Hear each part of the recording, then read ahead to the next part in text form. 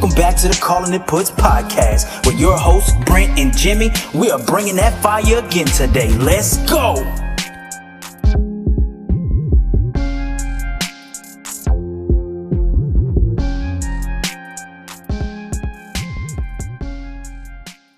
Welcome back to the Calling It Puts podcast. I'm one half of the show, Jimmy.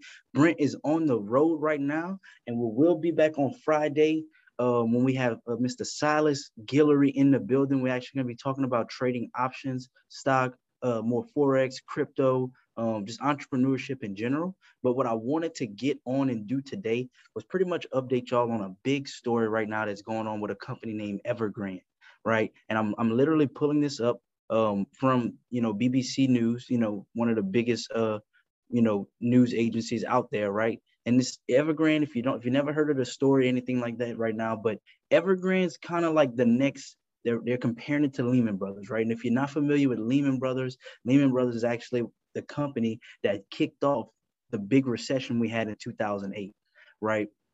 So I just want to talk a little bit about what's going on with Evergrande and why it's such a big deal right now. And I'll tell you a little bit about it. So like I said, I'm pulling this up from the BBC website, just so you know. Pretty much right now, global financial markets have been on high alert as a cash-strapped Chinese property giant Evergrande faces several key tests in the coming days, right? So this is important. This is not something that's like 3 years from happening, 2 years from happening. No, we're literally days from this company going belly up, right? So this company is, the world's most indebted real estate developer, right? So they have the most amount of debt, okay?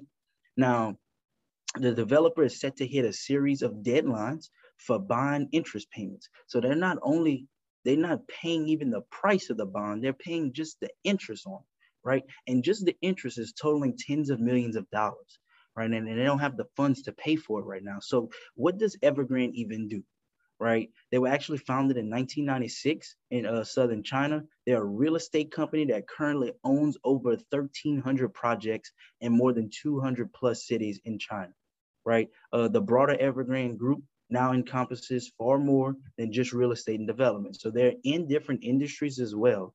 But what's important to note is that majority of their dealings are in real estate. They have over 1,300 plus projects. And I'm not talking about a single family housing, a duplex, none of that stuff. I'm talking about like office space, multi-story buildings, huge apartment complexes, for not like crazy things, So the money that these people are pretty much having to pay back right now, they can't even afford to pay back the principal. So they end up just paying the interest on those loans, which is freaking insane, right?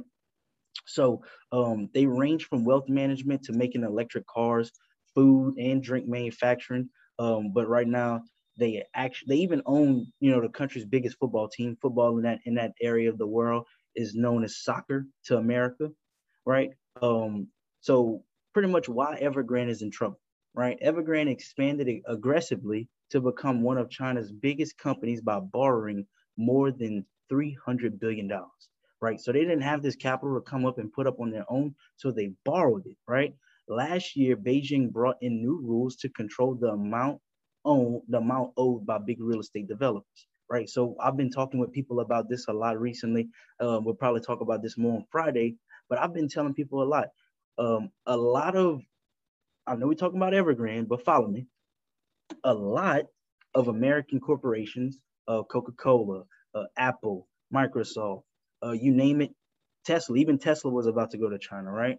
A lot of these companies, Ford, GM, whatever it might be, a lot of these companies, they moved their manufacturing headquarters and everything like that to China. Why? It's extremely cheap to produce products, right? So if you can lower the cost of manufacturing and charges the same or more for your product, obviously, we all know algebra, you make more money. Here's the problem, right?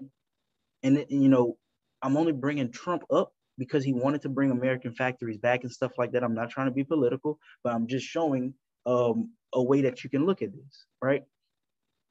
Yes, it is more expensive to manufacture all those products in the United States. Reason being, we have to get a lot of the material shipped overseas to bring it to America. Completely understand. Here's the problem with operating your businesses and your manufacturers out of China.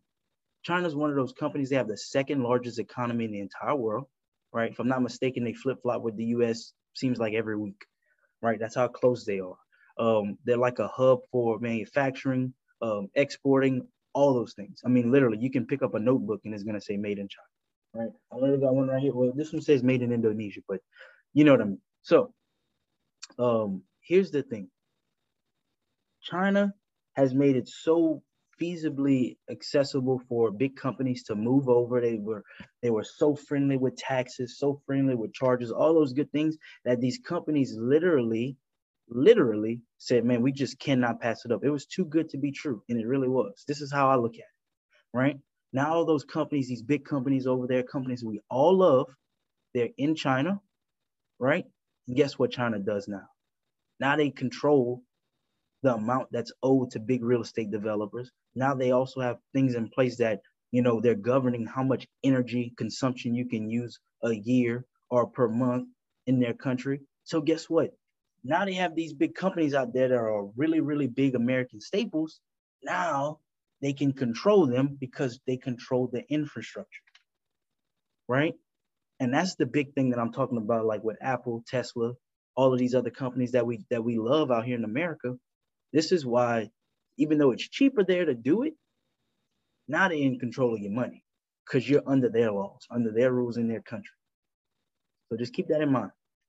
So as getting back on board, the new measures led Evergrande to offer its properties at major discounts. So it was already expensive to get these properties. They were borrowing the money, right? And now that China has new rules that can control the amount that you owe, right?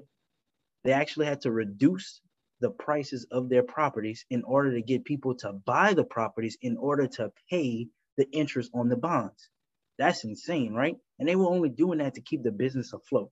Now, it's struggling to meet the interest payments on the debt. This uncertainty has seen Evergrande's share price tumble by around 80% this year. Its bonds have also been downgraded by global credit rating agencies, right? And I just want to, whoever wrote this article, I want to give them their flowers.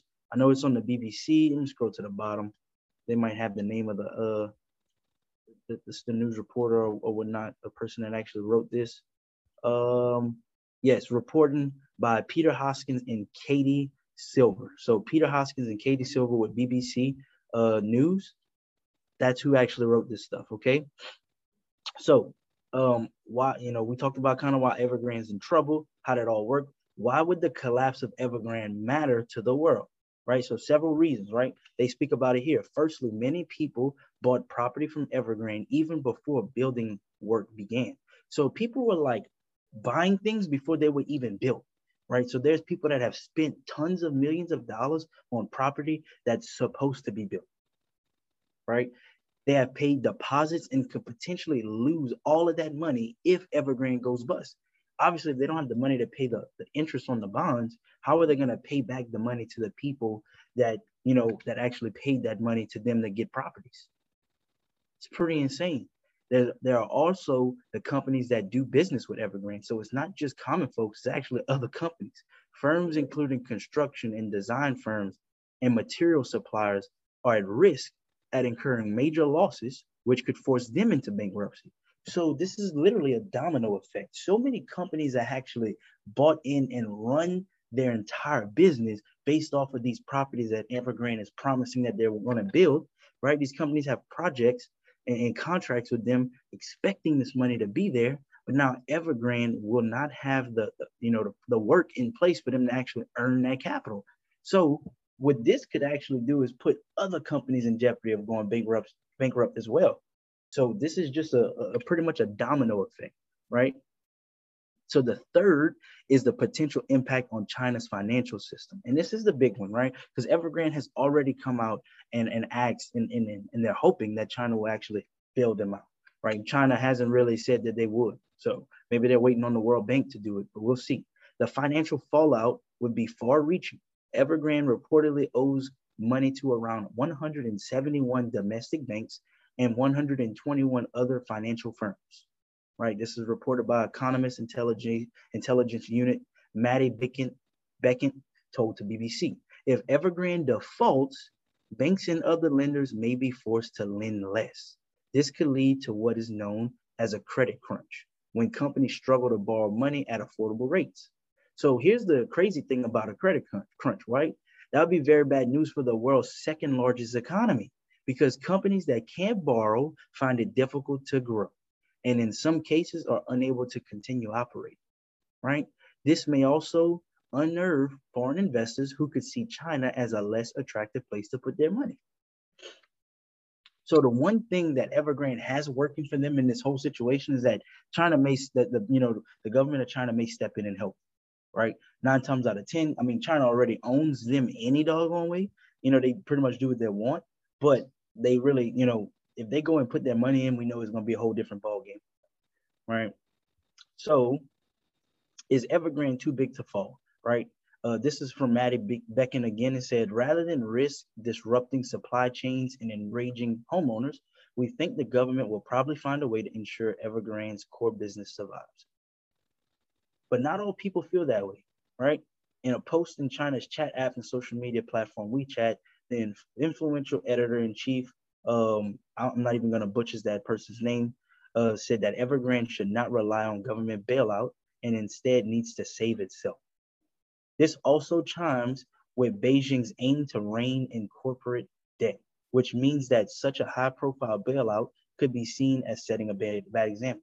So here's the crazy thing about China. They want their businesses to be in debt so that they always have to pay money to the government. Like, that's just the way they think, right?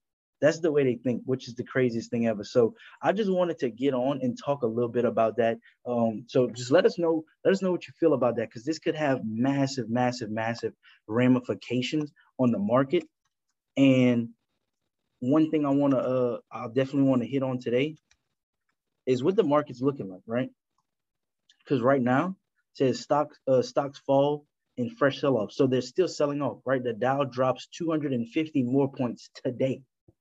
And it's 11:20, and the Dow has already dropped 250 points after dropping like 500 points Monday, if I'm not mistaken, right? But it's actually down 314 points right now, which is freaking insane, right? This is insane.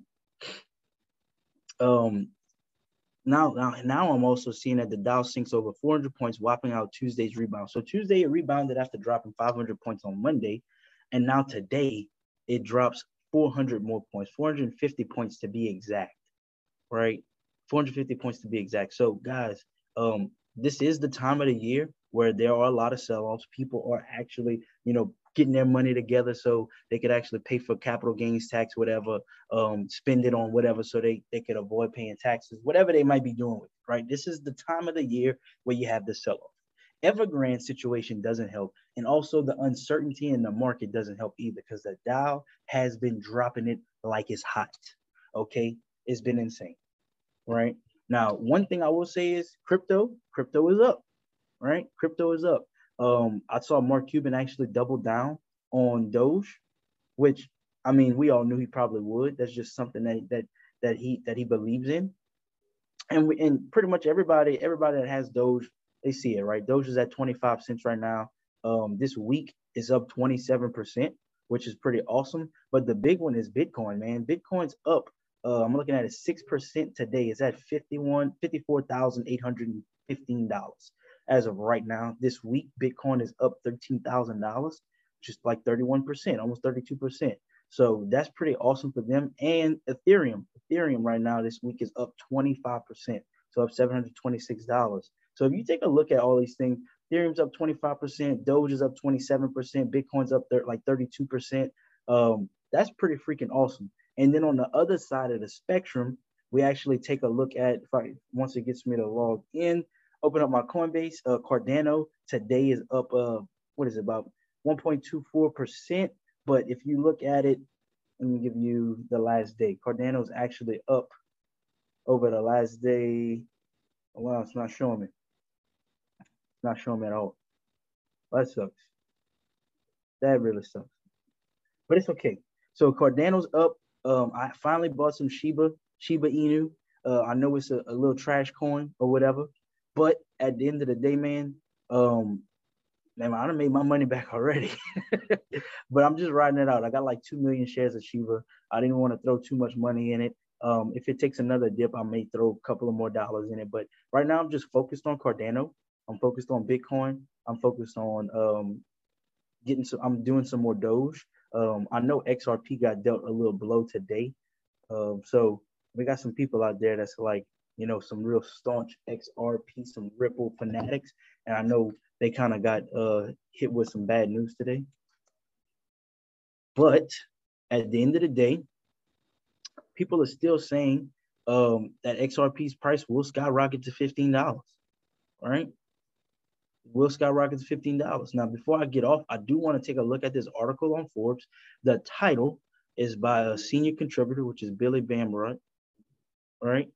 Says, forget Bitcoin, Ethereum, Cardano, BNB, and XRP. The price of this small cryptocurrency is quietly soaring. We're going to talk about that another day.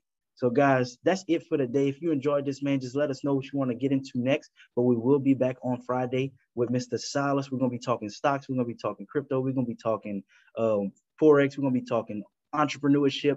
Man, we'd love to see you there. Let's keep this thing rolling. I'm so glad that we got everybody back on and back engaged. And let's keep building, man. Hey, see you at the top because the bottom is too crowded. And we out.